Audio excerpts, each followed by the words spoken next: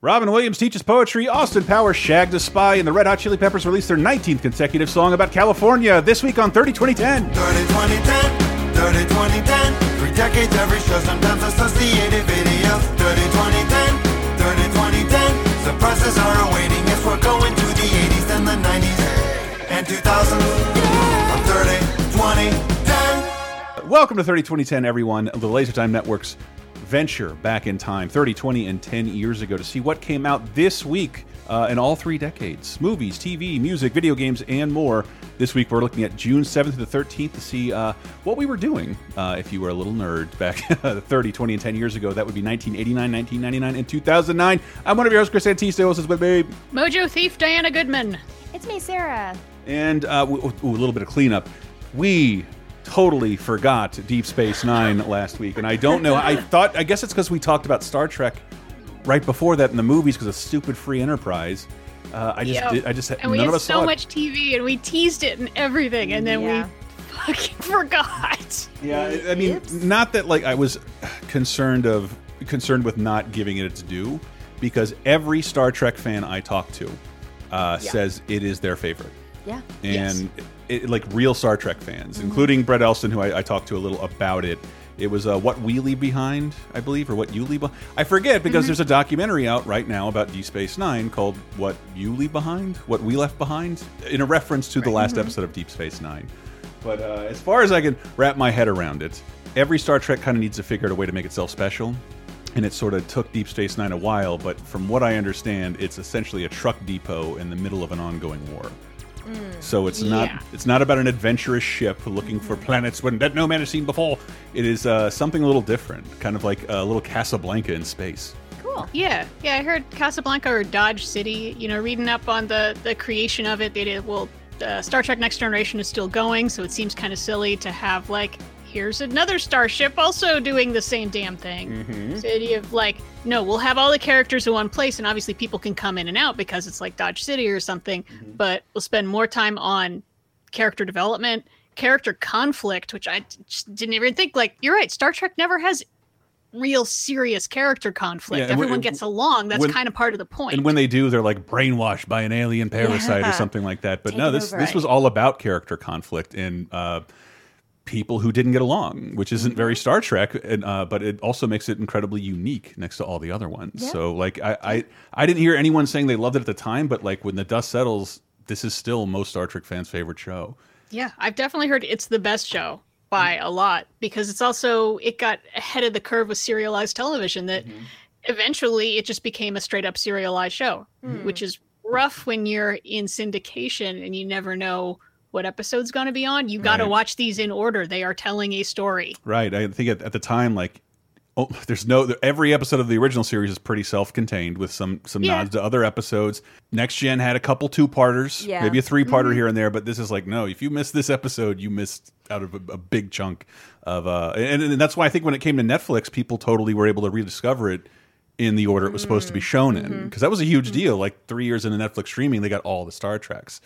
So you hear and so like that documentary, if you haven't seen the trailer, it looks beautiful because it's a series that didn't really get celebrated that much when it was on the air, and after the fact, everybody loves it. Just a beautiful story, and it's one of those things that like it is totally on my list to get to. I don't know when that's going to happen, doing a show like this and getting to 500 hours of television from 1999. It's like 100 something. It's like 160 episodes over 7 seasons. Like, that's a lot. So maybe I'm going to do it like a season at a time. You know, just like binge a season and then go do something else and binge a season, because I have so much research I have to do for this show. I'm going to do the responsible thing, and I'm going to watch it while I drive. Cool. That's a good idea. I've been sold, especially just reading that, like, there's episodes where they question the idea of the Federation itself. And it's like, why are we always assuming the Federation is good and right? Aren't they fucking with people? Yeah. It seems like just by existing, you violate the Prime Directive on accident just by nature of existence. Motherfuckers.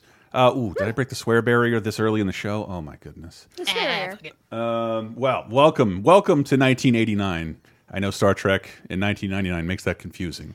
It's true. So many reasons, but yes, and we're about to talk about Star Trek again in a few minutes. So we're going from best of to worst of in this episode on Star Trek.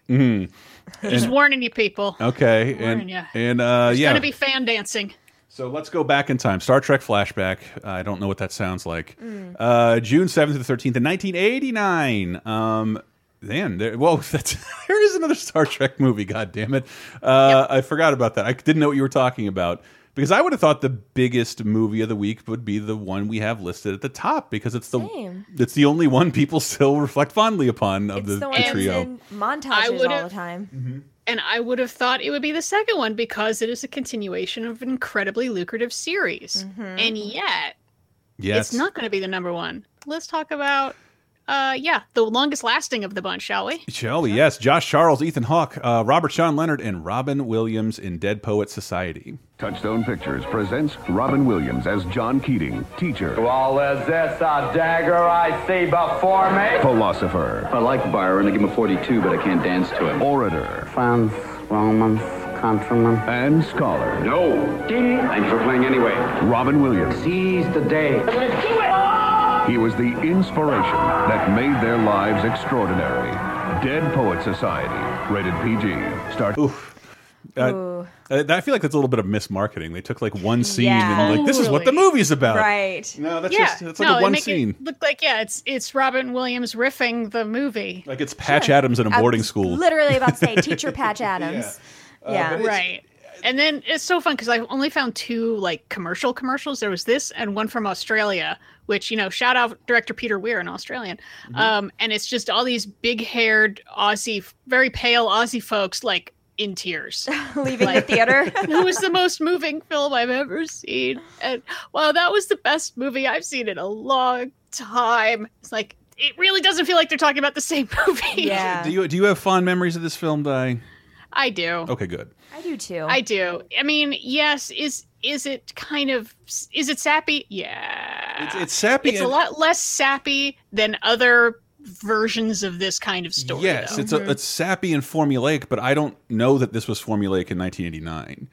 Because I didn't see this until after Robin Williams died. Oh, wow. Oh, wow. Yes, I did not. I think I'd seen bits and pieces of it, but not all together. Too late for you to be inspired by literally anything. That's not. I'd already had at that time. I already had an English degree, and I was soul was dead. Yeah, I was addicted to old dogs, so I didn't have any use for Dead Poets. No, sure.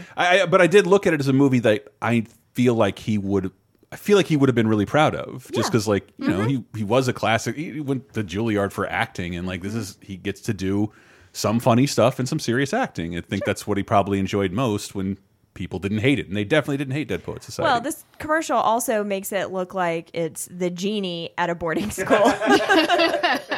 You never had a teacher like me. Doing voices. Yeah. I mean, I was planning on going back and revisiting it, and then time got away from me and I didn't.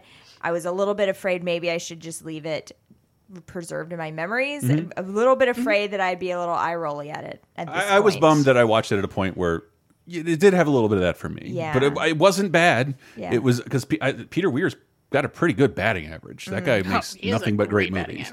So it's never as shitty as you think it's going to be, and never really delves into like the real serious cliches. And just like all the young actors would go on to be people we'd see in shit forever. Huge stars. Yeah. So like it's good. Yeah, it's good. Is good. It's definitely good. Yeah. I just feel like that's one of those things we lost in the modern era. Movies about boarding schools. I love boarding school talk. Like, what about Harry Potter? Yeah. All right. My bad. It's only been over for almost 10 years. The wizard thing kind of overshadows it, but yeah, I mean, for the most part. But yeah, the best one that we all know is Toy Soldiers, where terrorists take over a boarding school and the kids fight back. It's great. I love that one. And Will Wheaton dies. You'll love it, TNG fans. But second crusher. I mean, it's tough because when a movie is telling you, seize the day, live for yourself, fuck conformity. It's like those are such simple, basic phrase. Like, embrace yourself, follow your bliss. Yeah. And I guess some of that it helps. This movie takes place in the 50s, so it's really underlining the conformity. But when a bunch of white people in uniforms had to be reminded, right? Hey, maybe be a little different. Get a weird haircut. Yeah, do something crazy, dude. Yeah. Well, at the same time, like I feel like this, it's still like there's a time in your life where you should probably be shown this movie. Yeah. Just for to sure. remind you, get out of your own ass and go do something. So you don't think it's just effective on young men? No. Okay. Oh, no. It was effective No, on me. women, Okay. Yeah. Even though I think there's like one speaking one in this whole movie. Definitely doesn't pass the Bechdel test. You can't But throw I a do vagina in think the middle of a boarding school. It'll make everyone nuts. there was a subplot though that one of the students was gay, right? And there was like a potential suicide. Did he kill himself? I don't know. You might be thinking of Biloxi There- Blues. There is a killing Yes, themselves a suicide. thing going Yes. on. But I don't know if I kind of want to go back and rewatch it with that lens. I don't remember there being anyone closeted. But, yeah, and I also remember when Robin Williams died. I think the biggest one would be Jimmy Fallon. Like he said goodbye by standing on his Tonight Show desk and saying, "Oh, Captain, my Captain." So It's a very Jimmy Fallon way to do it. I thought it was sweet, and it's like that was his way. He wanted to remember Robin Williams. I would have thrown out a bunch of Aladdin shit and been weird about it. You would have walked around in blueface. Yeah, blue face for a week. A little blue armband. I'm doing that right now just because I really don't like the way that new Aladdin looks. Anyway, speaking. But worth watching. If you haven't seen it, would you say it's worth watching? I feel like totally. it's worth watching. As sad as I was when Robin Williams died, I revisited a ton of his stuff, and that dude made a ton of bad movies. And the ones I was most surprised by were Fisher King and this. I feel like those were very good uses of his stable of talents. Sure, and, absolutely. So I do recommend that when we ever, man, we're gonna have to celebrate the 10th anniversary of Robin Williams' death, the worst celebrity death of all time. If tied with maybe Anton Yelchin, just of how little he deserved it and how awful it was.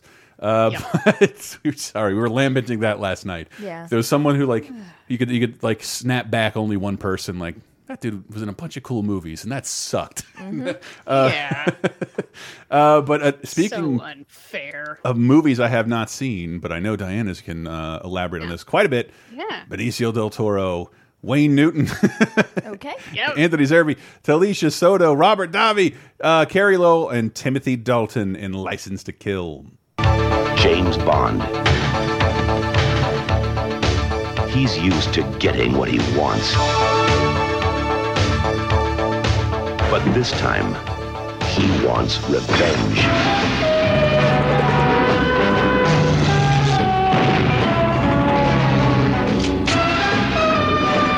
His bad side is a dangerous place to be.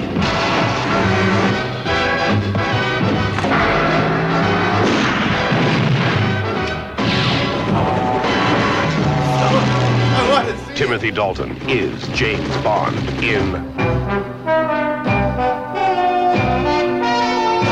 License to Kill. Yeah. Wow. I like as many movies as I've seen, as much nerd shit as I've endured. My dad did not do his responsibility and never showed me any of these movies. Same here. I had to try and watch them on my own. Like I think when like Quantum of Solace came out. Yep. Same here. So the first one I saw was fucking Tomorrow Never Dies. Not a good way to start. Not a great way to start. But like, Di, I know you're a huge Timothy Dalton fan. I am a big Timothy Dalton fan, and I'm a big James Bond fan. And oddly, he is not my favorite James Bond, even by a long shot. But this is our second and last of the Timothy Dalton Bonds. After The Living Daylights? After Living Daylights. And then we don't get another one for 6 years, which is, I think, the longest gap. It used to be every year, every other year. Boom, boom, boom, boom, boom. They're always coming out. Except now, where it feels like I forget it exists, and then every 4 years they come out with something. Well, it's 'cause Mission Impossible slower has- and slower now. But I feel bad for Timothy Dalton. Like, I don't think he's miscast as Bond, but they really wanted to go back to like, oh, it's back to like the rough, gruff, and tumble and mad, and he takes it really seriously, and it's like he takes it way too seriously. Like just watching that trailer, his hair is disheveled and he's sweaty and he looks desperate, and it's something you're not used to, at least because I've seen. I grew up in the Brosnan era, and like that dude, like his hair is never mussed, and it's ridiculous. They're ridiculous. Yeah. So this one, it's. I mean, now with the Daniel Craig one, it's like every single one of them is about him going off the reservation and not just doing a job and taking something personally. This is kind of one of the first ones where his buddy gets killed. I think it's Felix Leiter, who's been a running character. He gets killed and fed to a shark, and Timothy Dalton gets super mad at the drug dealers. What did it, including Benicio del Toro, who's like 19. Wow, he's a baby, and goes try to get some fucking revenge. Grrr. And it's not that Bondy until the end. Like the second half is a lot better than the first half. Once it starts to be about this kind of cult that is actually a front for drug smuggling, and then there's a fight with a truck. That all is like really good. Like the whole end of the movie is really good, but a lot of it's like, no. I was just wondering if, like, not unlike Deep Space Nine, whether these were worthy of being reevaluated, because they sort of stick out. But like the way people talk about Her Majesty's Secret Service, like it's really good, and we should. It's so unappreciated and super long and different. And I was hoping Dalton's movies would get that, because other than Lazenby's, the second least long running Bond, right? It definitely looks different to me than how I imagined the Bond films, and I, like you, did not have a Bond dad, so like he did not didn't do his job. He didn't care. Yeah. So the first time I saw a Bond movie was in the new era with Daniel Craig. Danny Craig. And then from what I've seen from older ones, this one looks so much more sweatier and it looks very 70s. Closer. Everyone's really close to each other, and I don't know, it just looks much smaller. Yeah, it's rough because I think it's good. I think it's entertaining. Yeah. I mean, there's only a couple of Bond movies that I would say, like, there is nothing of value here at all. Name one. Moonraker and For Your Eyes Only. I think they're terrible. But the whole reason of going to, like, the serious fucking Bond who's fucking mad about shit is because the Roger Moore ones got so cartoonish. And they thought, like, okay, we'll go back to the other way and we'll take stuff from the books and it's fucking serious again. And it's like, it's so hard to balance that stuff out. It's a real pendulum. It's just so fucking hard. Yeah. But wow. Speaking, but this is the kind of movie. It's like if it's on a Friday night and you don't want to go out and do anything. Totally watch it. So a Friday night. Yeah. Wow. It's a Friday night and you're a loser. Watch License to Kill, dude. It's probably on TV right now. Speaking of long-running franchises that originated in the '60s, it's going up against, oh boy, George Takei. Nichelle Nichols, Walter Koenig, James Doohan, DeForest, Kelly, Leonard Nimoy, William Shatner, and this will be #1 at the box office, which, judging by its assessment by modern over times, a James Bond movie? Yeah, that's very strange. Star Trek V: The Final Frontier. A strange force has entered the galaxy. It could only mean one thing. Greetings, Captain. The vacation is over. Now the crew of the Enterprise Enterprise, are you ready? is taking you where no one has gone before. You know we'll never make it through the Great Barrier. Warp speed now. Star Trek V: The Final Frontier. Rated PG. I believe your husband always calls this Star Trek V: The Search for God. Yes. After The Search for Whales. And it's really weird. I wasn't exposed to these either as a kid, and in my 20s, I watched all the Star Treks in a row. Really almost bowed out after the first one, but I love 2, 3, and 4. I think they're one of the greatest trilogies ever. And then it's followed up with this and this fascinating. I don't know. It was hard to call it a train wreck, but because I don't know. I didn't have the same expectations writing on it that I'm guessing other people did. Like the only Star Trek you get with the original cast every 5 years, 4 years. Right. It's going to mean a lot more. Yeah, and this, I think everyone pegged for a while on William Shatner because he saw Leonard Nimoy successfully direct Star Trek IV, The Search for Whales, The Voyage Home, I know what it is. And Shatner's like, well, then I get to do one, don't I? and he did, and there's some silly stuff in there, but like if you've heard him talk about it, like Paramount would total dicks about this film. Cut the budget, like the Star Trek people gave him a huge hassle. And the ending they wanted didn't end up happening, and the ending is what really ruins the movie. The fucking Zardoz head. Oh my god! Yeah. Well, so much of this is like, was this a fan script? And it turns out, Shatner does have a story credit on it because there's an awful lot of Kirk being perfect and everyone loving him. Sure. He's a 50-year-old man climbing a mountain in the beginning, and if we need a closing song, I have one. Right. It's just that song.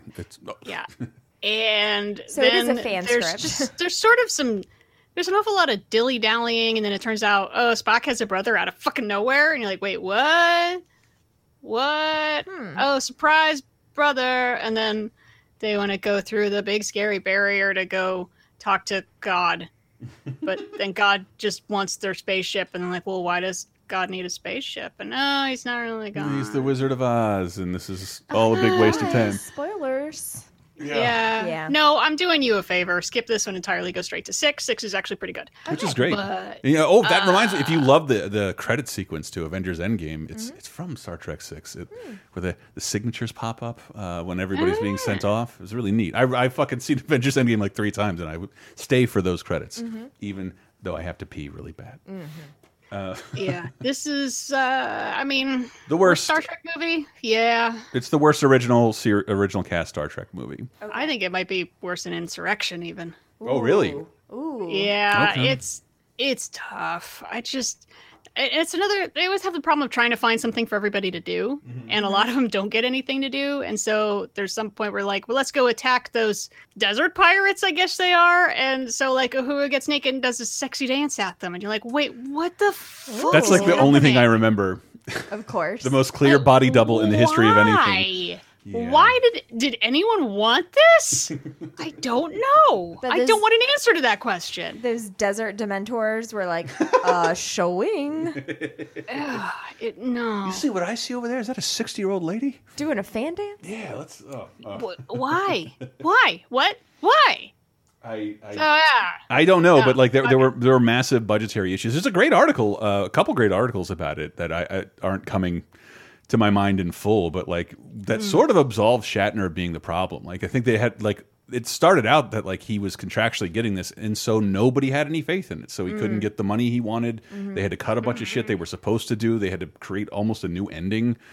So it stands aloft as on William Shatner's shoulders, but it may not have been given how big a franchise Star Trek was, as we just talked about at the top. Yeah, I feel like there's some sort of there is some sort of way you could like phantom edit it down to like a decent episode, or do a rewrite or some.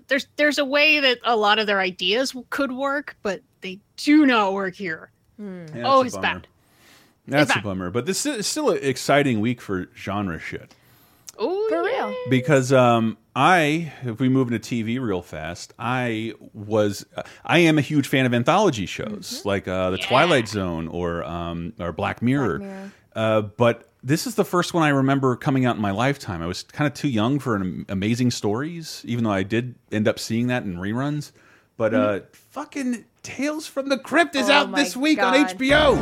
Yes. Woo! Oh, you mean the show with the promos that scared the shit out of me as a little kid? Oh my God, I couldn't even look at it. Well, that's what's so weird about it, because to me this show could have been called Chris is Sleeping Over at a Friend's House, the TV show, because we didn't have HBO, and like this came on like every Friday, and it was fucking perfect for someone my age, because I was reading the EC comics on which these were based, and HBO threw in a lot of blood and titties into like every story. But Tales, like, I don't know, how do you describe Tales from the Crypt, Diana? Anthology show, horror based for the most part. It's a horror based anthology show where you get a short film with some sort of horrific twist, usually a twist, some kind of twist that's like grosser and scarier than like Twilight Zone would be. But the first episode is crazy because it is not what you'd think of as a Tales from the Crypt episode. I got the Crypt Keepers dialogue from the beginning, which hello boys and ghouls. Yes. I do this over the top impression. He definitely got there. Also, he was the voice of Buster Bunny on Tiny Toons, the Crypt Keeper. But this is his intro to the story, The Man Who Was Deaf. He likes to kill human pests, and he does it in front of an audience. Now that's entertainment. So hang on to your hats, kiddies. This one's a real shocker. So it's. I just watched this recently. It's not what you'd expect from a Tales from the Crypt episode. It's directed by Walter Hill of the greatest movie ever made, The Warriors, and it's about it's a guy who's mostly talking to camera, Ferris Bueller style, a laid off prison guard who starts doing some vigilante shit and eventually ends up on death row. it's not what you'd think of when you think of Tales from the Crypt at all. It's just well done.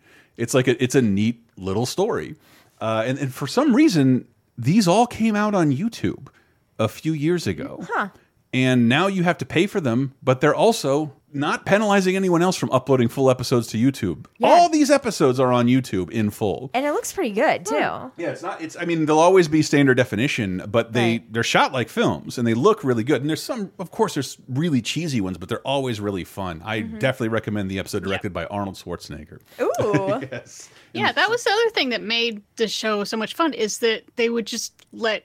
Basically, if you want to try directing and you're famous, you get to try directing. So Schwarzenegger directs an episode. Michael J. Fox does some. They got a bunch of like big name directors all up, especially in the first season. You said Walter Hill, Robert Zemeckis, Richard Donner, Howard Deutsch, Mary Lambert, Tom Holland. And Fred Decker getting directed. That's the entire first season. Those are your directors. Like, oh, crap. Yeah, and if you remember a previous 30-20-10 from a few years ago, Zemeckis was on to this bright young kid named Peter Jackson and wanted him to make an episode called The Frighteners, and that ended up having so much production, like, we think we should just make this a movie, but they didn't call it a Twilight Zone movie, even though there were two of them.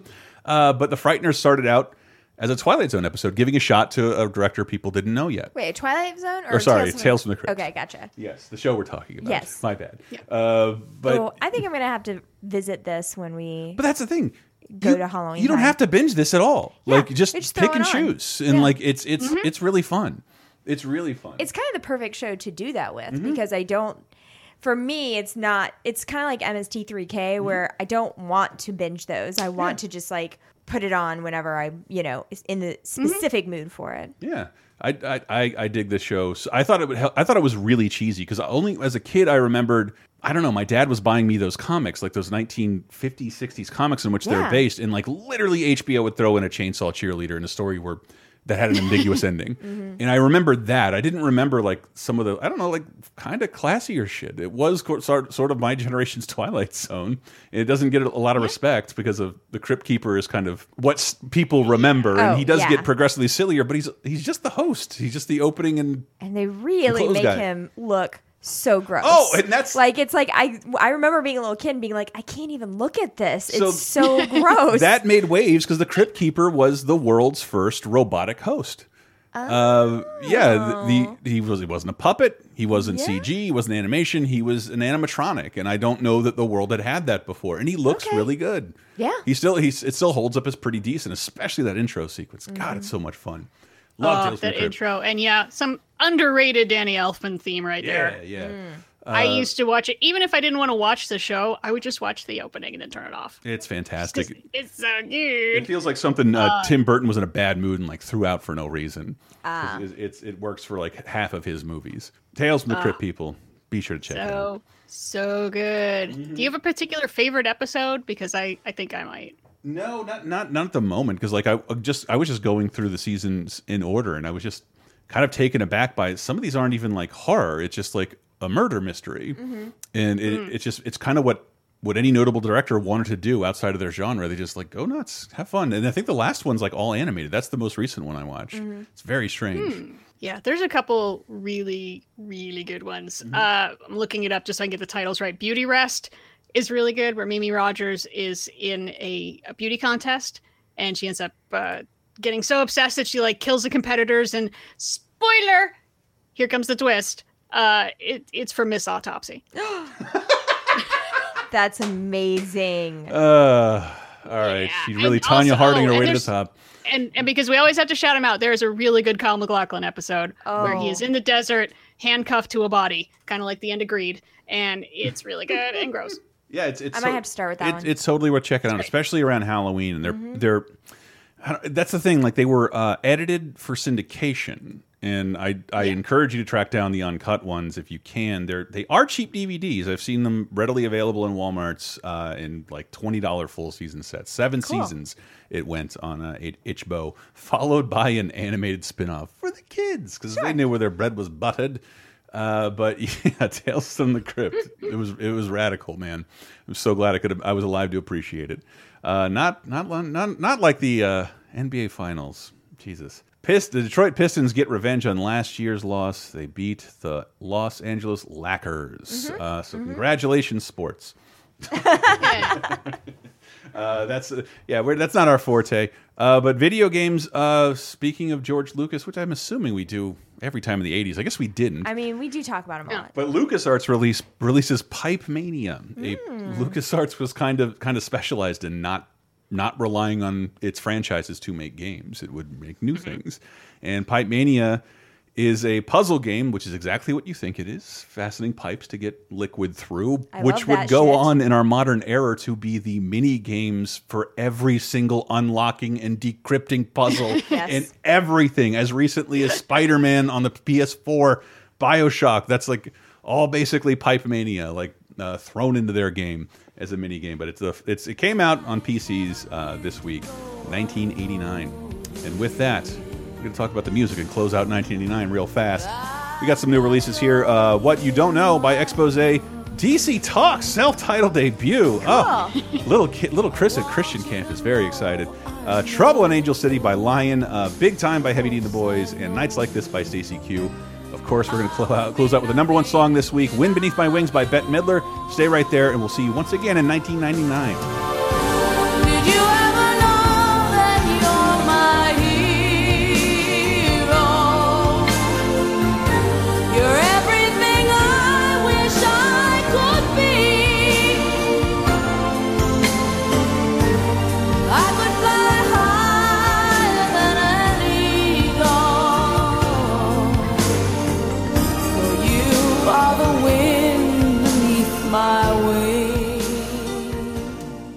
You know, guys, we overshare a lot on 30-20-10, so I don't think I'm out of line by saying sexual performance issues are more common than you think. Over 25% of new erectile dysfunction cases are guys under 40, just like you. But thankfully, you have more options than ever, thanks to forhims.com, a one-stop shop for hair loss, skincare, and sexual wellness for men. And you lucky listeners can get your first month for just $5 by going to forhims.com/TTT. That's 3 T's. For real, don't get defrauded online by sketchy marketplaces. 4Hims provides convenient access to U.S. doctors online and real medicine dispensed from American pharmacies. Quit messing around with weird solutions, man. Turn to science. They can make ED optional. It's completely confidential and discreet, and there are no more in-person doctor's visits or long pharmacy lines. Save a couple hours and a lot of money. Hims has been featured in GQ, Men's Health, Esquire, and Playboy.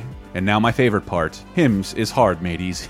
I love saying that. So get your first month of Hims for just $5. That's right, we'll get you started for just $5 while supplies last and subject to doctor approval. See the website for full details and safety information. And remember, this could cost you hundreds if you went to a doctor or a pharmacy. So go to forhims.com/TTT. That's FORHIMS.com/3Ts. Once again, that's forhims.com/TTT.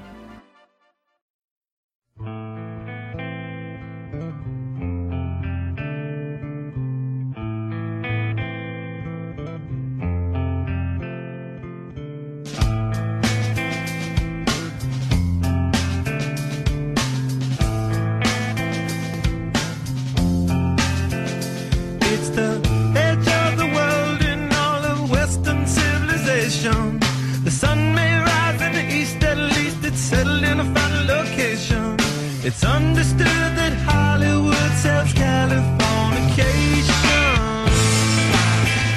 Aha, you get my joke in the beginning. It's the Red Hot Chili Peppers' Californication, which it's like, it's impossible to still love this song. It's like they love California so much, they want to have sex with it. It's like they haven't traveled at all. Look, I've been to California, both of the cities. I've lived there. It's fine. And it's like it's that they've traveled so much and nowhere is like home. Okay. And they have to tell the world, your places suck. Yeah, but except that this makes it on Rolling Stone's top 500 list of best rock albums of all time. But they did stop making rock in about 5 years from now. That's true. Yeah.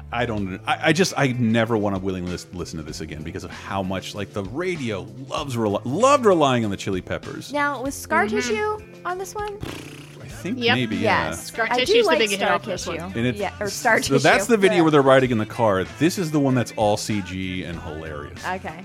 Yeah. You see this video. Gotcha. CG Anthony Kiedis. We also welcome to 1999, June 7th to the 13th. We also have some new music releases from a whole bunch of them. Sigur Rós. I'm not going to pronounce this. Good Beginning in whatever their language is. It doesn't come out until 2000 for us English speakers. Yep. Wow. Oh, but it's their breakthrough. Okay, so we'll probably talk about it then. Oh, this fake ass band, Leisure Noise by Gay Dad. I know this. I know the song Joy very well because this was at the peak of payola, where nobody had a replacement of what's the next big thing for white people. So there's all these manufactured bands you've never heard of that all of a sudden are getting radio play every 7 seconds. And so Gay Dad was one of those bands. Yeah, okay. Fuck it. It was awful. Dark Side of the Spoon by Ministry, Euphoria by Def Leppard, The Gathering by Testament is out this week, as is Get Skin Tight by Her, Wallpaper Reverie. Wallpaper Reverie by Appleton Stereo, a band I was introduced to by The Adventures of Pete and Pete. Fucking almost 10 years beforehand.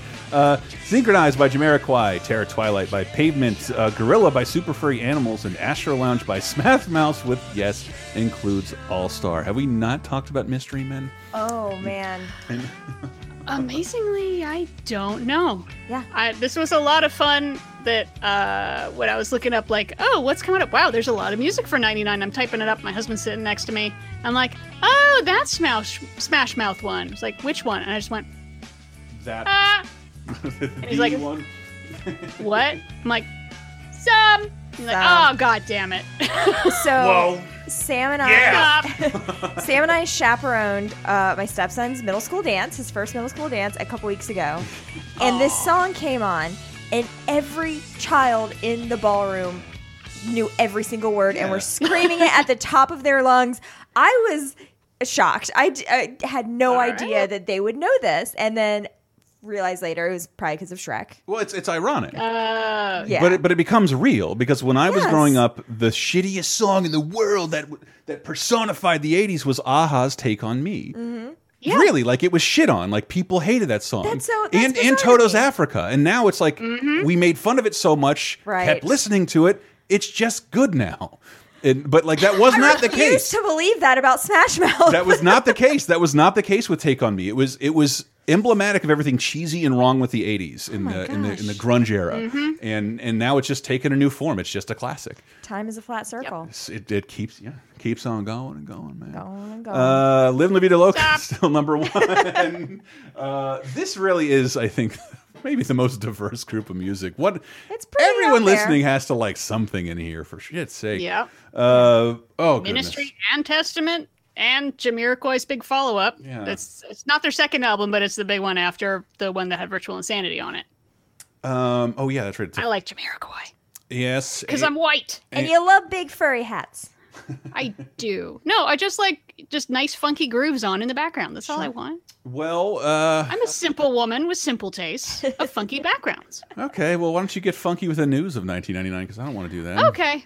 This is why it was hard. It was very, very complicated, and I had to go on a deep dive, but I can keep it as simple as possible, which is June 12th. NATO troops begin on-the-ground peacekeeping in Kosovo. Okay. This is our This short... whole news story from the 90s is a black hole. Our to war me. with Kosovo. I'm like, I know this was So a confusing. thing, and I have no idea what it is. Yeah, well, HBO, hurry up and make a miniseries about it so I can wrap my head around it. It's so complicated. So Yugoslavia used to be a country, and Kosovo is part of it, and it has a very large Albanian population there. And Serbia, as in other parts, went to war with it. And why is very complicated, and what they were trying to do is very complicated, except there were a lot of war crimes and shit going on. And the Russians were getting involved a little bit, but not really, because they had just broken up and didn't have quite the power. And it was fucking terrible. And eventually NATO steps in and start bombing, and then put peacekeeping forces on the ground from an international people from all over the place to, not have there be so much with the ethnic cleansing and the war crimes. I mean, something like 2 million people were displaced during this war, which was barely a year long. Wow. It was fucking bad. And now they're still there. There is still a force in Kosovo. Wow. I know so little about it. Not as much. It's 600 Americans are part of the force. It used to be a lot more, but yeah, there's still. Is it still? I'm trying. Balkanization. Spicy over there. I'm trying to remember the leader's name because he was mentioned on SNL that whole year. Milosevic. There it is. Yes. There Slobodan. it is. Slobodan. Yeah, he's a fucking war criminal. Fuck that guy. Sounds like a much more fun sledding tournament. Agree. The annual Slobodan. Welcome. Okay. A little bit of lighter entertainment-based news. Circuit City has thrown in the towel on DivX, its single-use DVD format that like self-destructs after you use it. My first DVD player that still works as a DivX player. That was exclusive to Circuit City. They were just shy of how we would actually go to rent movies. Right. Just with the physical thing hang up. But they apparently lost $100 million in the gamble. And meanwhile, Michael... And then they were just fine. And they were just fine. And we still go there to this day. And people who sell you TV still get commission. I'm just kidding. Meanwhile, Michael Jackson pays $1.5 million for David O. Selznick's Gone with the Wind Oscar. Oh, man. Oh, I think we all have a reason at this point to pull a wonderful heist on Michael Jackson's estate. Sure. I think we should. Let's write that movie. It's a victimless crime. And in 1999, let's jump into movies because there's really only one, and it is a wonderful story. Not The Red Violin, which is one of the most bizarre things I think Samuel Jackson has ever done. And he has done a lot. Yeah, he's done so many movies, and this is one where it's like, is that Samuel L. Jackson? Okay, because this is, it's a good movie. It's a fun movie. It's artsy-fartsy, though, but it's like, what? I think it's French, technically? Anyway, so The Red Violin is about a violin through time. It has different owners, and different stories take place around this violin. And also there's tarot and maybe fate. Ooh, cool. All right, I'm going to hear the trailer. It's really good. These peoples from the Vales have given us some figures. So what we need now is a professional opinion. You ever heard of the Red Violin? You sure I have stories? What you're saying is anyway true. People could get a little excited. Destined to wander across the ages and never to rest. Victoria, I need you. Its song of seduction could inspire genius. This seems like a fake movie in a show about making a fake movie. It's true, it does. That people are arguing over. Yes, absolutely. Yeah, this should be the centerpiece of Get Shorty season 3. Yeah, I was just watching that, and it's really good, right? I couldn't help thinking, it's good. I really wish I played the violin. That was that's one of those things where if I could go back and be a kid and really insist on that for my parents. Actually, earlier this year, that was one of my New Year's resolutions is to learn how to play the violin. That won't be annoying at all. And then get a divorce, obviously. I was, as many kids who grow up to be failures, I was in the gifted program. Same. And I missed out on computers because I wasn't paying attention or learning about when to sign up for classes. And we would get bussed off to this other school where we take... It's so shitty. Just the idea that I got to learn about computers 10 years before kids who didn't test well in kindergarten. It is a travesty, for real. But I couldn't get a computer class or the cartooning one I want, and I saw a class with no description just called electronic strings. That sounds fucking violent. Yeah. Let's Sounds do it. Badass. It was the violin. So I spent so jealous. I spent a semester learning to play the violin. Never got beyond Mary Had a Little Lamb. Can't do it at all. Man. But I loved stroking it with that rot gut shit. That was pretty neat. Whatever you cat gut. Cat gut. That's not rot gut. Rot gut is what you drink. That's what I'm drinking. Yeah. No violin for me. Rot gut is what your parents were drinking.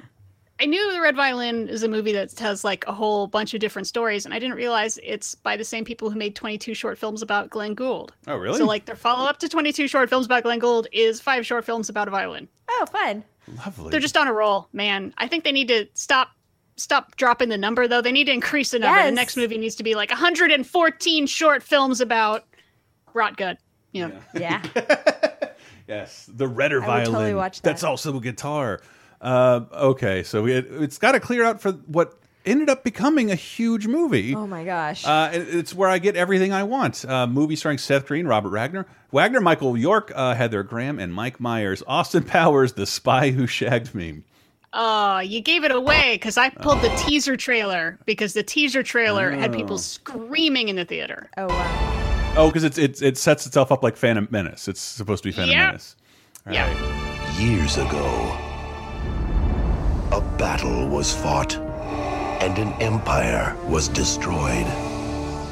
Now, the saga will continue. expecting someone else?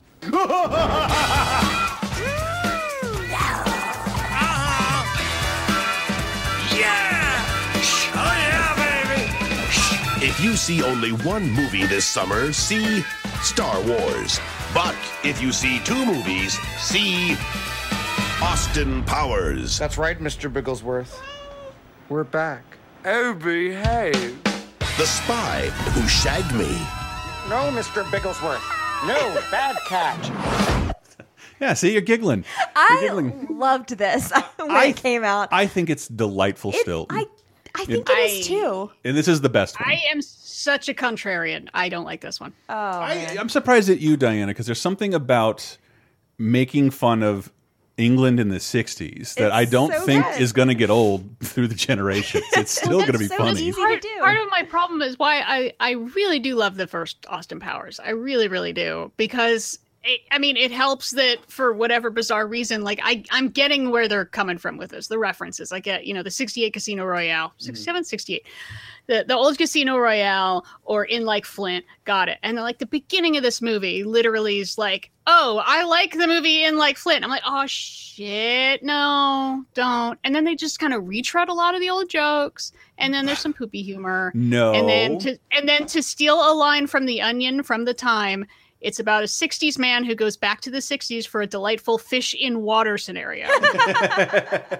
But it's half about that. I think again, like Borat, I think people, kind of turn up their nose at Austin Powers because of all the annoying costumes and impressions you've had to endure for the last couple decades. I understand that, but the movie is objectively funny. But I also think maybe Mike Myers is aware of that, or maybe like doing Dr. Evil more. But half this movie is Dr. Evil, and like all of those moments are fucking hilarious. There is a lot of stuff that I think is funny, like on its own. Overall, I just don't like this movie as much. But it does have some lasting things, like the phrase "mini-me." Yeah. Vern Troyer's breakout role. Yeah. I haven't seen him since Baby's Day Out, but here he's a stunt double, but here he is.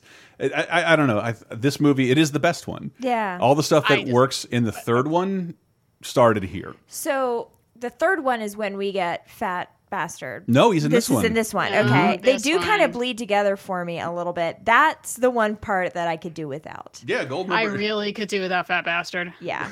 But again, that was so funny before everyone started saying it. I mean, get in my belly. I can't even do it. Actually, I don't know. I was a big Mike Myers fan at the time, and he could do no wrong in my eyes. And if you remember the story we told on years ago on 30-2010, like the first Austin Powers was a theatrical bomb that slowly spread through video and became beloved enough to where this outgrossed the original by like, I don't know, an exponential amount, because this was like one of the in the top 10 highest grossing movies of the year, in a year where we have a new Star Wars, and whereas the previous movie like went away with a whimper. How many comedy series do we have, really? Not that many. I'm trying to think of another one that's not a cartoon. Well, I think you get stuff like we had The Hangover. We talked about that before, but right. we like to pretend number 2 and 3 didn't happen. Right. So. But the reason why you don't think, because Mike Myers is writing this and he loves these characters and he wants to make more, and I hope he makes another one. I really do. I would love to see another Austin Powers. I'm sure it'll be terrible. Yeah. I do like the idea that they kept changing, that this one's the 60s and then the next one's the 70s. So if they wanted to go for 80s, there's so many easy, cheap-ass jokes you can do. Yeah. Yeah, I feel like so much of it is just, it's trying too hard. I've seen it before. And I love the idea of his mojo being stolen. That's like the greatest disappointment to me. It's like, that setup's hilarious. Yeah. The idea of something intangible like mojo being stolen.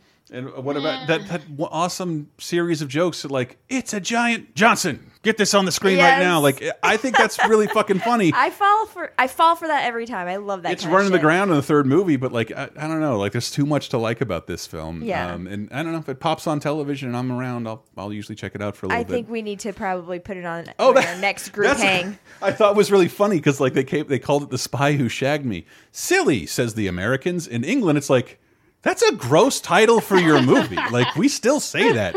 You just called the movie The Spy Who Fucked Me. Yeah, and like, basically. The Spy Who Shagged Me. What a dumb name. But it doesn't get any less dumb in terms of television this week. June 7th to the 13th. Where Are They Now? It airs on VH1. It's exactly what it sounds like. I don't want to talk about that at all. And I wanted to get you a clip of the next show because it is one of the best shows ever made. Okay. TBS's The Chimp Channel. They graduate from interstitials. They are monkeys who reenact famous movie sequences. And they finally got their own show. And it lasted 13 episodes. And I can't play you a clip because it'll just sound like funny voices because you're not seeing the chimps in awesome outfits peeing on themselves and like kissing each other. Oh, man. Which is fucking hilarious. I really and see it right hadn't now. been done since Lancelot Link. There are a few better things you could do yourself if you like marijuana than putting on Lancelot Link or the Chimp Channel. It's all on YouTube. It's not collected anywhere. But yeah, it's all starring monkeys. And I remember... I think I said this on the show, but it was because behind the scenes of the Chimp Channel, they show how they get them to speak, and it sounds terrible because, like, while they're imagine all your actors, you really can't make eye contact with them. You also can't make any sudden movements. You can't point. You have to like look down, and like there's a guy like one of the handlers on screen, and it was the funniest thing I saw in the behind the scenes, just yelling, "Talk, talk, talk, talk," and that's how the monkey knows to open its mouth. Like, so there's two people. Talk, then you talk, talk, talk, talk, and like that's how they know to open their mouths. We're all laughing because we do have a handler here in the studio, and that's how we do all the podcasts. Yes. We just have someone screaming at us, "Talk, talk, Bad talk." joke. Talk more about Star Trek. I think you objectively know nothing about. But yeah, the Chimp Channel. It was if you watched Dinner in the Movie back in the day, they were like really funny interstitials. It's like Pete and Pete, for lack of a better term. I love things that start out on like, oh, cute little doses, and they get their own show. And I have to imagine it just was like too hard to fucking film. Probably. Because Lancelot Link it got shown on that show got shown forever after the 70s. But I think it's just nobody wants to work on a set with chimps. Yeah. Like, I mean, we had a laser time about actor freakouts. None of them shit their wardrobe constantly. That we know of. Or could I'd be willing to put some bets on a couple, or could though. bite your genitals off. Like, that we know of. that we know of. We're looking at you, Christian Bale. And I meant to. I tried to grab a little clip of this because this is sort of fascinating. Well, I guess for me, my grandma always talked about the man who hit on her once in a dance in the 50s, Mr. Robert Stack. My God, you could have been Robert Stack's grandpa. Yeah, I could have been made up of his sperm if only my grandfather weren't so tall. Untouchables, Robert Stack. And I didn't know the timeline that Unsolved Mysteries stopped in '87, and then Vera Farmiga, she was the host, and they're like, "Fuck this, get Robert Stack back," and they did, and it was canceled. Vera Farmiga? Yeah. Farmiga? Mm-hmm. Wow. She was the season 11 host of Unsolved Mysteries, and then Robert Stack came back, I think they kind of canceled the show after he got ill and died. But I think he's on this season. I don't know exactly where it is in the timeline because I was scrounging around looking for a send off from Robert Stack, which I don't think he ever gave because these were syndicated, and I don't think they were thinking that syndicated shows don't. They're working way more far ahead, right? So they were always probably hoping for a next season. And they seem to be a little less sentimental about, precious about their product. Their next content. mystery: what happened to our show? Yeah, find out never. Start showing clips while playing "We'll Meet Again," and it's all like, "Here's a murderer we caught. Here's a bog monster we made up." So it's coming back though, right? I think so. That's what I heard. I mean, as long as its hosts don't keep dying. Looking at you, Dennis Farina. Dennis Farina. R.I.P. But yeah, it's something you can always bring back. And sort of, if we haven't said this before, fuck this show. This show, like, I wasn't scared by Tales from the Crypt. I was scared by Unsolved Mysteries. Same. Because, like, I mean, I was scared by everything. I think we've established that over the course of the show. But... Tabitha Hunter was scrubbing her dishes at her bathroom sink when it was shot point blank through her window for no reason. And I'm just sitting there like trembling. Yes, like, people just shoot you through your window for no reason? Of course they don't. Robert Stack didn't give us all the information. Of course that woman was targeted. They don't tell you that, though. She was a drug dealer. Her kitchen sink was full of drugs, and that's why she was washing her dishes in the bathroom sink. So that, like, what you just said. They should have just called them unsolved crimes. Like, they're just crimes. They're not mysteries. Like, I don't need to worry about wayward bullets coming through my suburban bedroom window. But every other episode was about that shit. A missing kid. Oh, yeah. No, but see, it was unsolved mysteries because they would also have, like, alien abduction. Right. And that's what I was there for. And also super scared by. And then at the end, they had, like, a number, right? That you could call if you knew any information. And then I feel like they did some sort of like show every couple years where they're like, we solved all these mysteries. Here's all the missions that you help solve. Yep. Missions, Jesus, mysteries that you help solve. That's fun. Yep. At the end of every one, I'd be waiting for, okay, say update, update. That's It cool. turns out right after this aired, we got a phone call from the bog monster aliens, and a summit is going forth in Geneva right now. Yes. It turns out that Sink Lady didn't die, and she's totally okay. Well, it turns out we got a hold of gay alien Bigfoot, and he'd like to tell his side of the story. But Unsolved Mysteries in some carnation is canceled at this point, and will come back again and again and again and again. Only video game this week, I know even less about than Star Trek, Might and Magic 7 for Blood and Honor. But fuck that shit. Let's take off with... Oh, I remember this video. Madonna rolls her ass on Austin Powers, and I remember that getting little teenage Chris all hot and bothered. I had the soundtrack, actually. Beautiful Stranger by Madonna. It's probably off her, I don't know, whatever album she has out, but in it, she has the video is just her and Austin Powers. It is off the Austin Powers 2 soundtrack. It is an exclusive, and it's a damn good song. It is kind of like 60s flavored, so I guess she may have made it with this movie in mind, and has a cool video with Mike Myers in it. Worked for Queen. We'll close out with Beautiful Stranger, and we'll see you once again in 2009. I paid for you with tears and swallowed all my pride.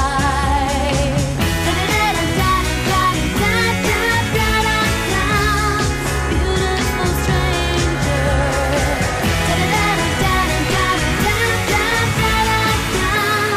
Beautiful stranger.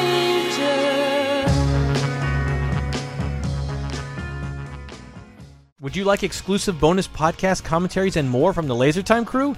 Then we strongly encourage you to support this show on patreon.com/lasertime. It supports not only this show, but all the rest of the LaserTime network. You'll get commentaries, play games with the hosts, see exclusive videos first, and receive an uncut weekly ad-free podcast bonus time. Speaking of which, here's a quick taste.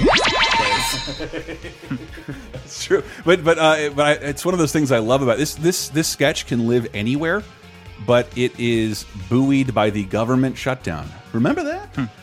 Back in was it November? November we had a government shutdown. It's so hard to remember all the chaos we've been through. We had it for a time.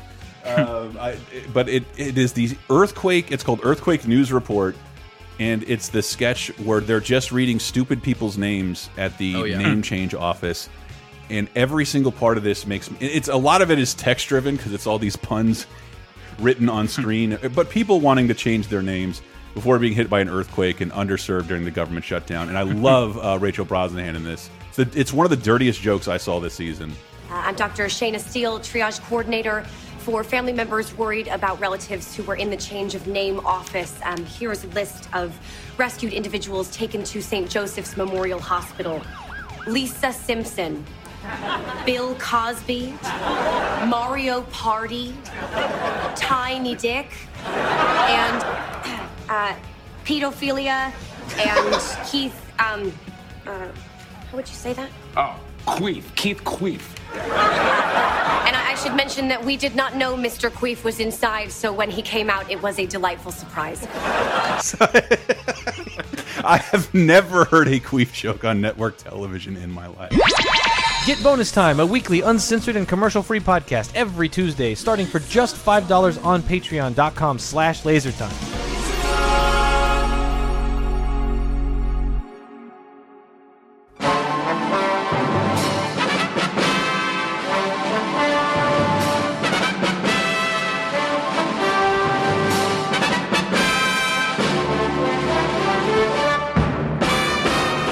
Mrs. Internet and all the ships at sea, it's time for Diana's Classic Corner, where we look even further back in time this week to see if there's anything worth a watching. And for June 7th through 13th, summer movie time. I guess one of these is kind of a summer movie. Let's start with 60 years ago this week.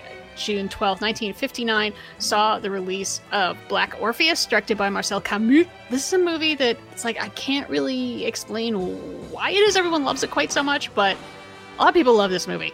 And it's not quite like anything else you've seen. It is made in Brazil by a French director with Brazilian cast, and it is a retelling of the Greek myth of Orpheus. except that it is packed in with samba music, and it sort of feels like you're there. Like, I feel like I've been to Brazil, but I haven't. I just watched Black Orpheus on a big screen, and it just feels like it. It's a beautiful movie. It's really interesting, and yeah, music. What movie? Music is so good. So that's recommendation number 1, and then in a very different, very weird way, I can't relate these movies at all, I guess, but 70th anniversary this week, 1949's Kind Hearts and Coronets, which, oh man, if you've only seen Alec Guinness as Obi-Wan Kenobi, there is just a whole world of comedies with him that you just... I envy you getting to discover them. And Kind Hearts and Coronets is one of the best ones. So it's about this guy that is really pissed off at his distant relatives because, like, they fucked over his mom, and so he goes on this very well plotted path of revenge and murder to kill off everyone between him and a dukedom so he can inherit it. And all of them, I think there's 8 in total, all of them are played by Alec Guinness.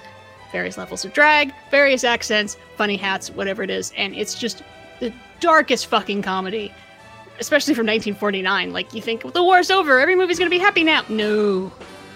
Nope. This is bitter satire about class in Britain, and it is so much fun. So those are my recommendations for this week. Black Orpheus, Kind Hearts and Coronets.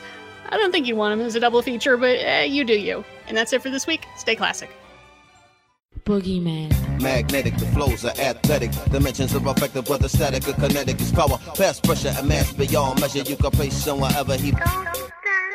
Magnetic, the flows are athletic. Dimensions are effective, whether static or kinetic is power. Past pressure and mass beyond measure. You can place him wherever he best stop. Coming in 2009 with Casa Bay by Mos Def off of the Ecstatic. He's not still Mos Def, is he? I don't remember what his new name is. But It's not Yasin Bey? Yasin Bey, yeah. Sure. But this is Casa Bay. My dog agrees. All right. New releases by Elvis Costello this week, 2009, June 7th to 13th. Secret, Profane, and Sugarcane by Elvis Costello. The Eternal by Sonic Youth. And, of course, Guilty Pleasure by Ashley Tisdale. Something for everybody.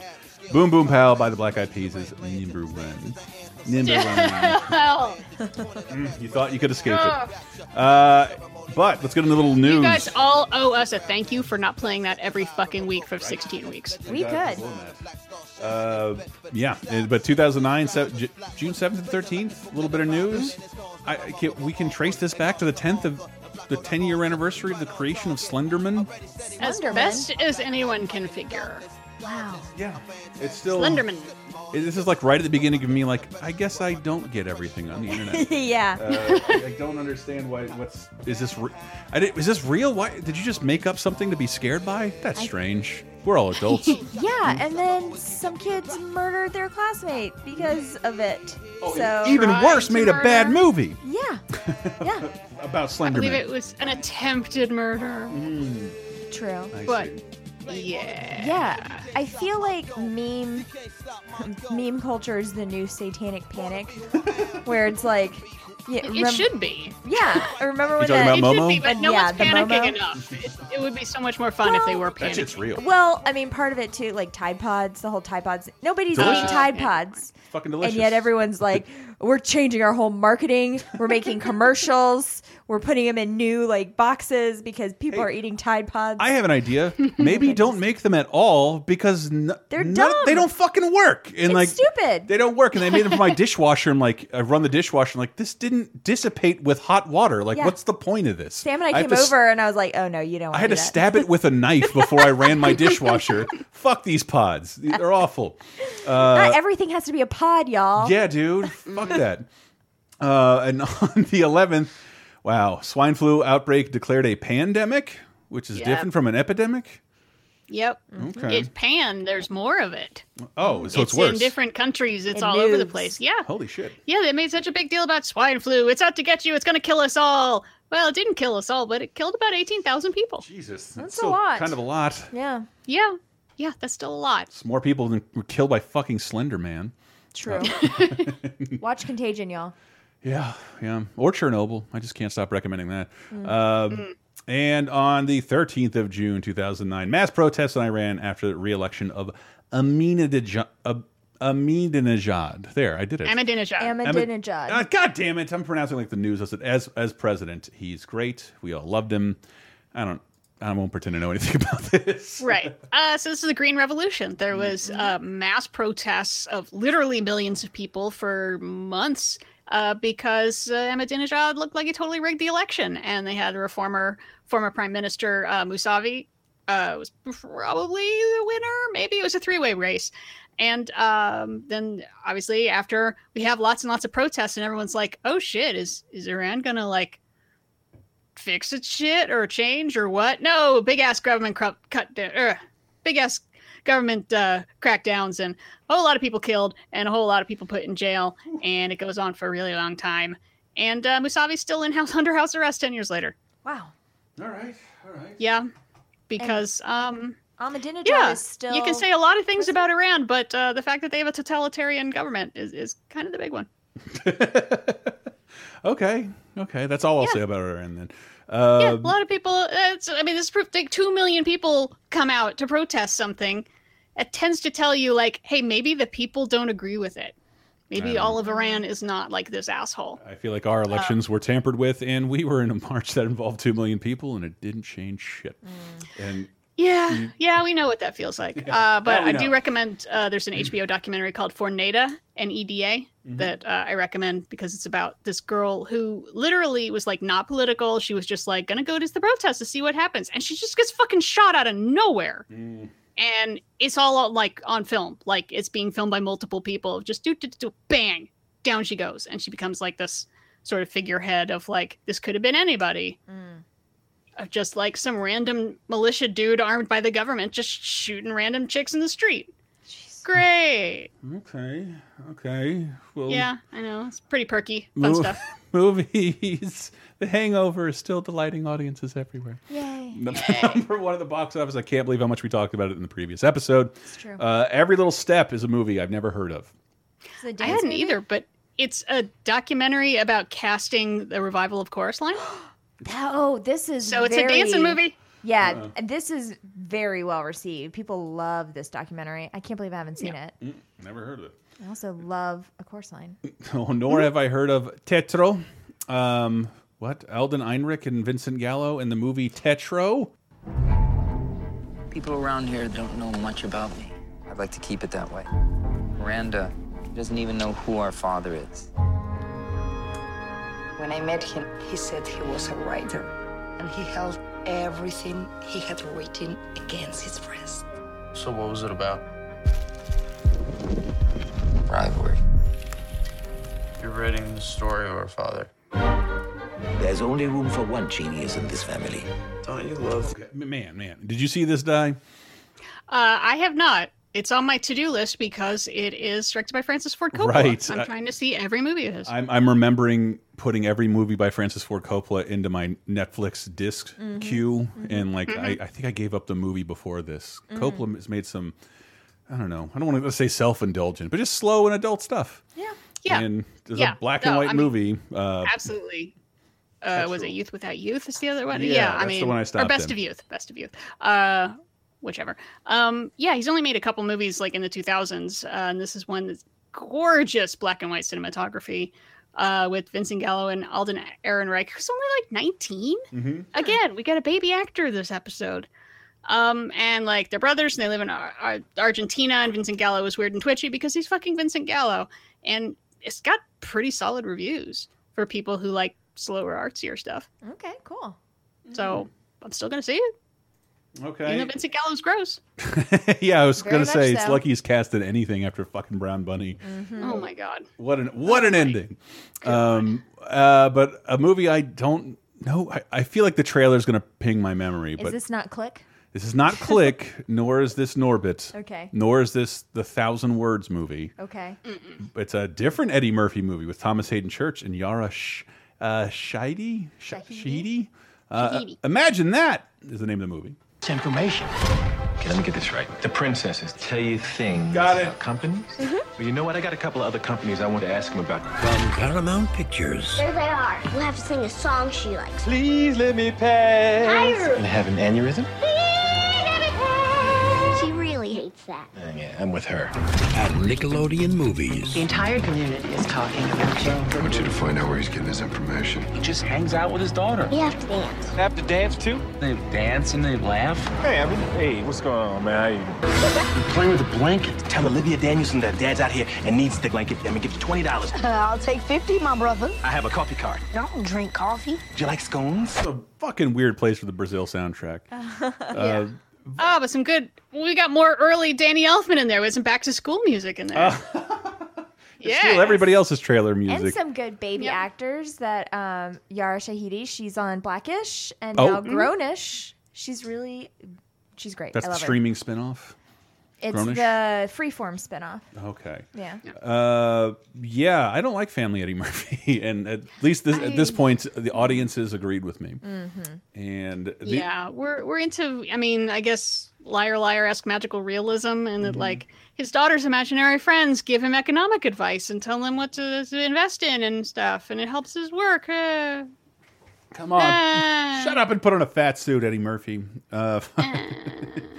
Oh man! All right, the movie. I don't know. I did see this, but for some reason, I watched the remake in my 20s and liked it, and I was offended by it. But John Turturro, Luis Guzman, James Gandolfini, R.I.P., John Travolta, and Denzel Washington in The Taking of Pelham 123. Pelham 123. Why'd you stop? You're all green ahead. Rail Control Center, do you read me? Who is this? I will trade you for all these passengers. I'm just a civil service employee. Oh, I think you'll do just fine. They want me to take the money down to the tunnel. We didn't know how the day was going to start. I knew exactly how it was going to start. Yeah, but do you know how it's going to end? Pelham 123, rated. That's right. They changed it just Pelham 123. Yes.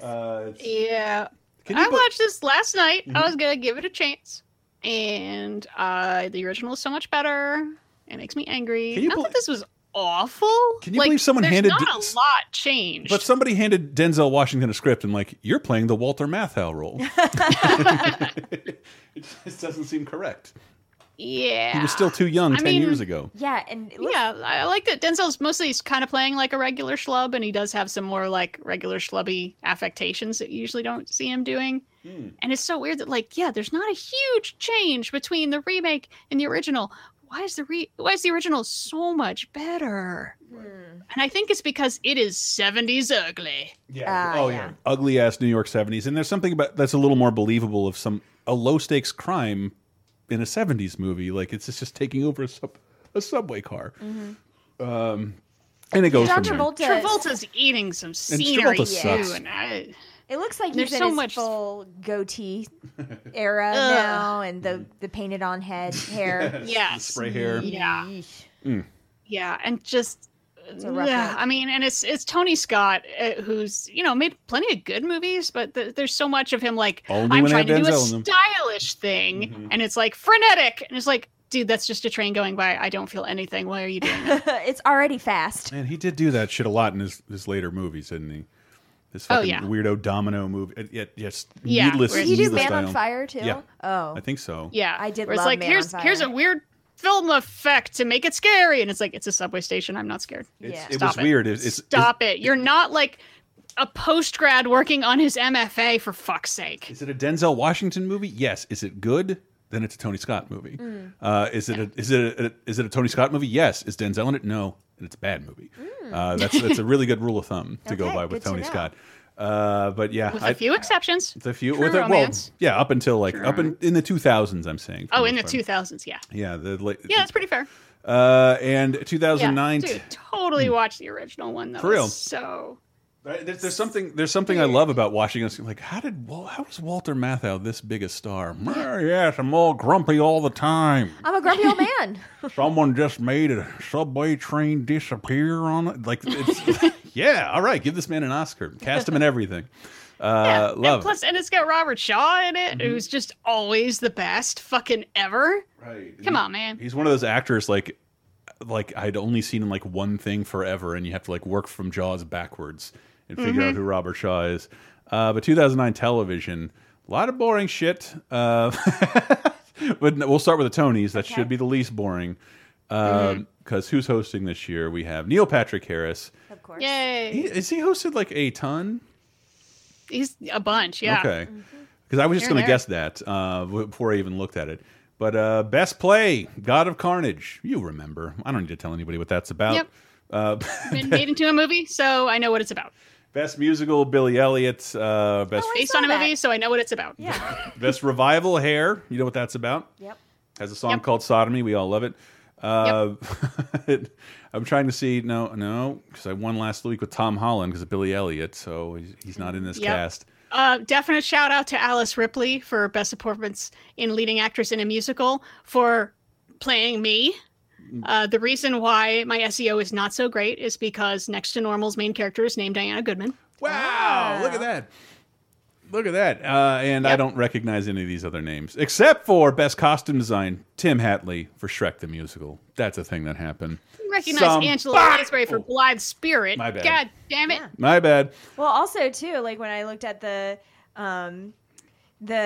Wikipedia for it, apparently Bret Michaels was part of the Tony Awards because of like Rock of Ages. Yeah. And apparently this was the one where he got really hurt. He got hit by something as he was leaving the stage. Good. And like had a brain injury from it. That's right. Because that was the one where there was a picture of him in the hospital wearing his do-rag, like in a hospital bed, like unconscious because he's so ashamed of being bald. I mean, Bret Michaels, he finally gets to the Tonys. Yeah. Finally. You know, everywhere he wanted to be as a musician. And then this happens. That's a rough break. But other than that, like it's a bunch of like, you know, it's a bunch of weirdo cable garbage, such as Top Chef Masters debuting on Bravo. I mean, I love Top Chef, but not the spinoff that involves like professional cooks. No, I don't want to see that. You want to see somebody win a competition. Yes. Okay, an up and comer be deemed a good chef, not a bunch of established chefs. I already know these established chefs' personalities, and guess what? They're all there to make friends, and I don't like it.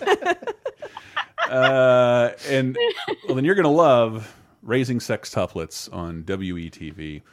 I have no idea what it's about, and the title tells me nothing. No, but I guess John and Kate Plus 8 has left a void. Someone had to fill it. On the 12th of June, Stanley Cup. Pittsburgh Penguins beat Detroit Red Wings. It would not help those cities. No, they need something. Give them this. Yeah. And I this is the one I meant to look into a little more, Oh, man. but I did not. Best Week Ever, the finale. I love Best Week Ever. But is this the Paul? I did too. Is this the PFT I hosted think show? So I think this is the because it went away for a while. The Talking Head.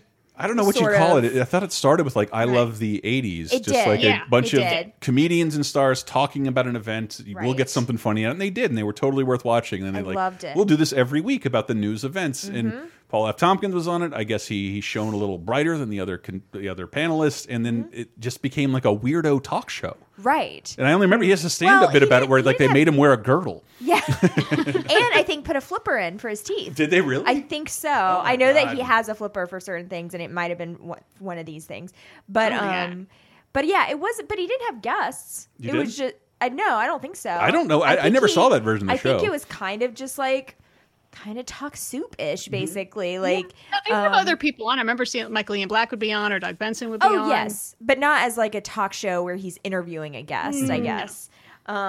But yeah, it was just I loved it. I mean, I loved Best Week Ever. I looked forward to it every Friday because that's when it would come on. Because that's the then best why is slot it for canceled? a television program.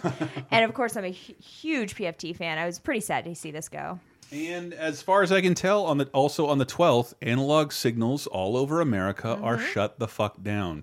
If you're younger than, I don't know, 10, let's say, you have never heard of the abbreviation NTSE as a signal. You have never heard of that, and you hopefully will never need to hear about that again, except when they announce another retro game console. Yeah, we are all digital in America and have been for 10 years on this day. I'm surprised to find out. Wait, Best Week Ever came back in 2013, 2014. Oh, it did? Was it still on VH1? I have heard of none of this. I mean, what? Name another show on VH1. Oh wait, she can do that. That's where the RuPaul's Drag Race I don't is. know. Sleazy people fight. and also Drag Race. What about Bruce Hornsby videos? Where am I supposed to see those? Where do they go? Where am I supposed to see the aforementioned Take on Me? Yeah. But with annotations.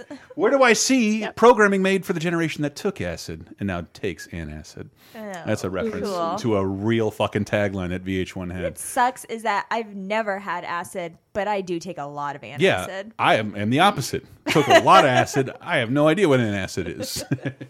See, I just want to know, like, if Best Week Ever is going to try to sneak back, because this is our turf now, and I will fucking fight them. I'm sorry, I don't want to punch Paul F. Tompkins because he's amazing, but I'll do it. Yeah, you know he's out there making podcasts too, Diana. You're gonna have to fight him there. A lot of podcasts. He is.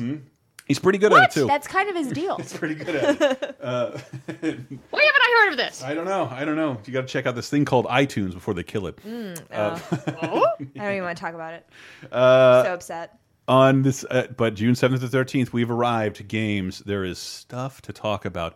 Bomberman Ultra. Is it the last Bomberman game? I don't know. Tell me in the comments. I didn't look it up. I think this is funny because I haven't really seen this happen since like Mike Tyson's Punch Out. Tiger Woods PGA Tour 10. There is no bigger golfer than Tiger Woods to this day, but because of his, I think, solely marital controversies, he was taken off of this game. It's just the PGA Tour game now, and yeah, I don't know. I'm trying to imagine what John Madden could do to have his name removed from EA's football game, but it was synonymous with EA's the biggest golf game every year, Tiger Woods. I don't know if this is the last time. That's not what I was saying. If you like sports, you might also like Virtua Tennis 2009, a bizarre series that if you had a Dreamcast, it was one of the best multiplayer games you'd ever played. It was so much fun. Wow. Yeah, all of us played a ton of it. Everyone you know, Sarah. How? Like, I don't know, there was just something you could do doubles and like it had just little more. Using like a controller? Because I'm just envisioning Wii tennis, which is not what this is. No, that is not what this is. Yes. We will get to shitty Wii controls in just a moment. Oh, okay. But yeah, we all fell in love with it on Dreamcast, and it's a series that was kind of strong for another 10 years because of how well it was received on Dreamcast. I thought this was interesting. Rock Band and Guitar Hero, ever the competitors, both go portable this week. I think we already talked about Guitar Hero going portable, where it has this really weird. It looks like a stress machine that you hold in one hand. You hold the 3DS and that's the DS in one hand, and but Modern Hits is out, whereas Rock Band Unplugged actually really good and doesn't require any stupid anything, but it's on PSP, so most people never played it. And the best title for this situation. See, yes, totally Unplugged, but it's Harmonix, the people who made a game a long time ago called Frequency, and that was pretty much just that with like Modern Hits and Jackson 5 songs. I played every single level 100% in Rock Band Unplugged. It's a perfectly fine puzzle game on your PSP, and I think there might be one on Xbox Live or PSN. I don't know. I meant to look into this more because I'm going to say something I could be wrong about. Gunstar Heroes. You never do that. Well, it's from what I remember. Gunstar Heroes for Xbox Live. Gunstar Heroes is a wonderful treasure game that came out exclusively for Sega Genesis. And I don't know if it became rare, but like a lot of people didn't find it. It was a first-party game, and by the time we're in 2009, people are writing about best Genesis games. They're talking about Gunstar Heroes, and like, what the fuck is that? We've never got to play that, and it comes out beautifully on Xbox Live, and I got to play it there for the first time and fall in love with it. I thought that was really neat. The idea of a game can fall through the cracks, become a little cult, and then you can discover it years later on a platform perfectly intact. And I think one of the weirdest things that we were following, and is sort of one of those things I forget about in the demise of LucasArts, the gaming wing of Lucasfilm. Remember I said earlier, they made their bones by making games that had nothing to do with Lucasfilm properties at all. They made stuff like Maniac Mansion, Day of the Tentacle, Full Throttle, Sam & Max, a bunch of weirdo games that they just originated inside of those offices, didn't rely, let other people handle Star Wars games. Towards the end, that's what they used as almost a crutch. Spent forever on Force Unleashed, and they made the last Indiana Jones game that doesn't have Legos in it. Indiana Jones and the Staff of Kings. It was announced for current gen systems. I don't remember what exactly happened, but it got... If I haven't discussed this too many times already, the Wii was outselling everything. So everyone's like, fuck this, let's make an exclusive Wii game, but you can't make a Wii game that looks like the 360 and PS3 because they're so much more advanced. So they decided to focus on Wii. So they took out the next-gen systems, made like a PS2 and Wii version with motion-controlled whip cracking, which is what we all wanted. Yeah. Please go read one of the reviews. I can see getting sick of that fast. It is desecrated for its motion-controlled whippery, and like they bet the farm on that essentially. Wow. I remember. I think I had an article in a cover of Nintendo Power that has Indiana Jones on it. It was a great time to be alive, even though Crystal Skull was already out. But yeah, that game, like, people forget it exists. A new Indiana Jones story post Crystal Skull, it exists, and who cares? Very strange. But that is about it for 30-2010. We urge you to leave a comment. We will get back to our comment show. We've had a bunch of scheduling snafus that have been difficult to make that possible, but we're getting back in the speed of things. I know. I take all the blame. How about that, Reddit? Go ahead. Go nuts. No. Some of it's my fault. No. I have to travel a lot. No. It's me. It's all me. Just give it to me. Okay. They want to do it anyway. And yeah, you can find out more at lasertimepodcast.com. And we are, as always, are supported by patreon.com/lasertime. You will be receiving an exclusive comment show just for you every month, hopefully. In addition to Bonus Time, a weekly bonus show, we just did an SNL Awards episode. Talked about the end of Game of Thrones. Coming up, I have what I think, prove me wrong, the worst date of all time. A story of the worst date of all time. And it's, man. And it I could hear this story a million times. It's awful. It's the worst. Does it end in jail or the hospital? No, but I did have to. Got pretty close. I did have to legally wait to post it. Nice. Okay. Interesting. No, whatever. Let's just tease it. Patreon.com/lasertime. Over 100 movie commentaries. We want to start doing more movie commentaries again for you guys. Hopefully, maybe with one of the movies that we talked about. Maybe, who knows? We let the community vote for that at Patreon.com/lasertime. Vote for Roadhouse. Please. A vote for Roadhouse is a vote for me. And in addition to that, a bunch of other stuff. You can get a shout out on Video Game Apocalypse. Shout out here. We do appreciate it. Again, for the small cost of $5 is what we recommend. No more, no less. It would really help out the show, and especially as sponsors are getting weirder. This is a more competitive circuit. Like if we don't have the support from people, I'm not sure how long we can continue doing this. But we've been able to do this for 4 years running, thanks to you guys. So we do truly appreciate all the supporters of the Laser Time Patreon. Di, where can people find you? They can find me on Twitter at ListenANerd, LECINENERD, or teasing what's coming up on at 302010 podcast. Oh boy, next couple weeks we got us some blockbusters, my friend. Yeah. I cannot wait. Oh yeah. I cannot wait. I'm looking at a picture of Arnold Schwarzenegger. I'm not teasing anything. But who died this week, Di? Well, continuing the theme of Star Trek, unfortunately, our one death is in 1999. We lost our first big cast member from the original series. DeForest Kelley died. He was 79. That was only 10 years ago? Pause for joke. What? He's dead, Jim. Oh, that's right. Sorry, it's not Scotty. No, it's Bones. Bones was the first to go. It is Bones. Fuck you, stomach cancer.